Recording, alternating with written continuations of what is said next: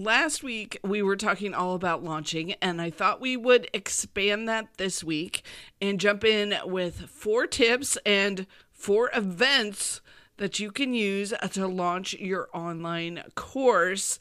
And let's get to it. I can't wait to share these ideas with you so you can use them on the next time you launch your course. Let's go.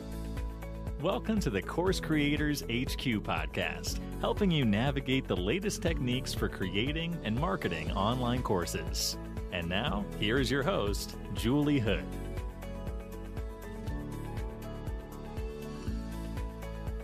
So before I share all these secrets with you, I first want to tell you about our Launch Like a Pro program that's starting on March the 2nd of 2024. I really hope you'll jump in with me. I pulled this together quickly because I thought, you know what? I think we could do this and do this really well to help you launch better when you have everything laid out, you know what you need to do when, and you've got the dates all in place. Plus to help you with your emails. That's the most essential part of your launch, is getting enough emails and the right kind of emails sent out to your folks. So we are going to map those all out, and you'll get my one-on-one help.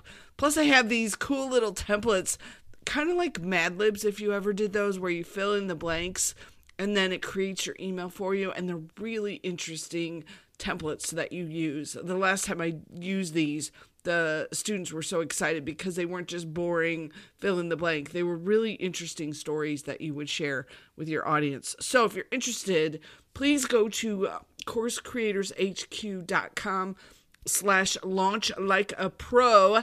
There's an option for me to completely do it for you, or you've got a couple options to jump in full pay or get started on the first payment of $177. So would love to have you. Okay. Some launch secrets, and I actually sourced part of this from my friends on Threads. And you could do something similar to this. I made a post where I was asking about what works well when you launch, and I want to give shout outs to some folks who responded to me and some of the things that they did. So Jana she's my favorite teacher for content in Pinterest. And she said that for her launches, sending lots of detailed emails that answer every question people have. So lots of emails, like I said. The second one was from Kathleen, and she said, I would say doing lives and Facebook groups. It builds a sense of belonging and personal connection. People seem to love groups. So I love the idea of how can you connect with your potential students in new ways. So that should be part of your launch, is figuring out those connections and those ways that you're going to build that relationship. Okay, Joanne Crowell also liked going live on Facebook. And then she said sending emails every day during the launch, giving people the option to opt out of the promotion. So that's a bit savvier. And let me explain what I mean here and what she's talking about. When you send out, let's say you are going to do 10 or 15 emails about your promotion, there may be people that just know that they are not interested in that topic. They've already studied it, or they're not wanting to buy anything right now. So when that happens, you give them an option at the bottom of your email that says, hey, if you want to opt out from these emails about my program, click here and I won't send you any more messages. And it keeps you from getting a lot of unsubscribes. It gives people a way to not have to get the messages that they're not interested in. You then keep them as a subscriber. They just opt out of this particular promotion. And then you need to make sure when you're sending out those emails, you exclude those people that have clicked on that link. Usually your tool will somehow let you tag them or mark them as someone that you want to leave out. So definitely include that. Great idea, Joanne. Thank you. And then the last one I wanted to share was from Leanne at authentic.vision.media. And she said she is inviting people I already know who I think will be a perfect fit with a personalized email. So I thought that was such a good idea. And I've done that a little bit in the past too. So inviting people personally when you're just getting started, when you've got a little more time to work on this kind of thing, sending individual emails can be a really great idea. And I remember one of my launches, I actually bought a wipe-off board, like a handheld one, and I would write on there, "Hi, Victoria," and then I'd hold it up and I'd do a quick video message for them and send personalized video messages. So that also helped to build those connections and really give kind of a personalized attention to the folks who were potentially interested. So a big shout out and thank you to the folks who helped with those postings, Jana, Kathleen, Joanne, and Leanne. Thank you. I'll link to the Threads post in the show notes in case you want to go follow them. Obviously, they have some great ideas, so make sure you're connecting with them. So, okay, those are some initial tips as you're thinking about your launch. Let me also give you another piece that I think can be super helpful, and that is building your launch around an event that you're going to have. And there's a couple different ways you can use this. So I shared 4. There's more, but I shared 4 when I talked about it this week. So I'll give you these 4 and kind of some of the pros and the cons of them. The first one is to do a Zoom party kind of concept. So let me explain what I mean by this. My good friend Wendy Breakstone does these once a month. She helps people host what she has trademarked as a micro audio summit. And because of that, her people are looking for guests to be on their micro audio summit. So she hosts these Zoom parties where she will have different people talk about what they need, what kind of guests they're looking for, the events that they have coming up, so that then they can make good connections. So it's a great way for her to have a fairly simple way to get going, with Zoom calls to get people in the group. And then her audience also gets a win because they are able to connect with really interesting people. So that's kind of doing some kind of Zoom party, Zoom event. Another person who does this is Adam Shibley of the Podcasting Business School. He also has his Pod Pals parties. So I'll link to both of those so you can find out more about what they're doing and get connected to them. The second one, after doing some kind of Zoom event, is to do, and this one is actually my favorite, and I think it's really good for course creators, and this is to host some kind of master class. So this is where you are doing some teaching, not your whole program, not all of your secrets, but do a little bit of teaching so that people can hear and see what it's like to work with you.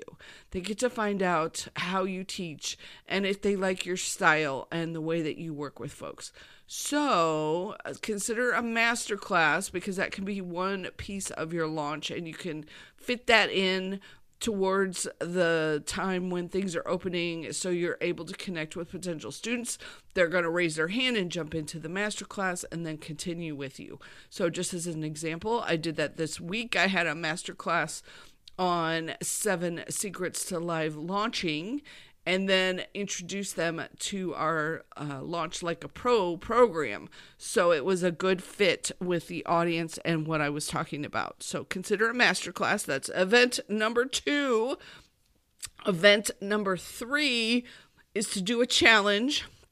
And every so often I host my topic and title challenge, and then people can jump into the full 24-hour course creator program.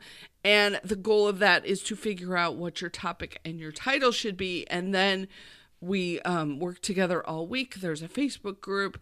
There's a lot of moving pieces. That's the one part that makes a challenge for the host, is there's a lot of parts and movements to it. So this isn't something I would do on my very first launch. Do masterclass first. But if you're to the place maybe where you have some help, you have a VA, or you've gotten to a place where you can put in the effort around doing a challenge, I do think it's a good way to build up your audience and get connected with them. So you do the challenge. Now, there's one super, super important secret to using a challenge. And that is what you're teaching in the challenge needs to be either a pre-step or like the very first step, so that then they continue with you and jump right into your course. So, for example, when I help people figure out what their topic and their title is going to be, then the very next step is, hey, you got this momentum going, you got your course going, let's jump in and finish getting that course together. Come join me and jump into the course. So when you're putting a challenge together, think about that very strategically and make sure that step is early in the process. Don't teach your course in your challenge, because then they get what they need and they don't need to actually buy. But teach an early step. Okay, and then event number 4 to think about is a summit. And this is also one of those kind of a lot of pieces. The good news is on a summit, you can record them all ahead of time, have everything ready. It's not like you're having to do it live. And the link that I'm putting in the show notes will tell you about Wendy's micro audio summits, because what's great about that is you don't have to worry about the whole video and making everything look incredible. You do them as private podcast audios. So definitely check out that if you especially if you're already doing some kind of audio recordings and you've done some audio stuff before, if you've done some guests where you've hosted and you know how to deal with all the files, or you have team members who can help you with all of that, that is also an option. And a big bonus on that one is that you get to have people bring their audiences. So the speakers on your summit will bring their audiences. That's part of the agreement that you set with them, is they will mention the summit and encourage their audiences to sign up. So it's a way for you to get in front of more of your perfect students for the folks who sign up for the summit. So let me recap those 4 ideas for you. The first one is to host some kind of Zoom live party event.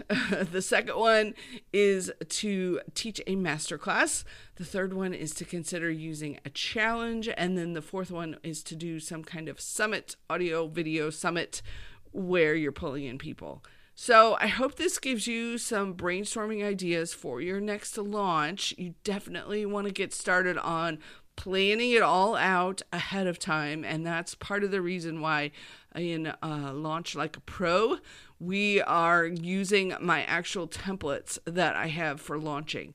So when you're doing a more complex launch that's going to cover a longer period of time, you've got lots of emails going now, you're building your audience, you're doing an event, you've got maybe even affiliates working with you, there's a lot to it. And so rather than starting from scratch on either the emails or from the plan, I hope you'll come join me for a Launch Like a Pro.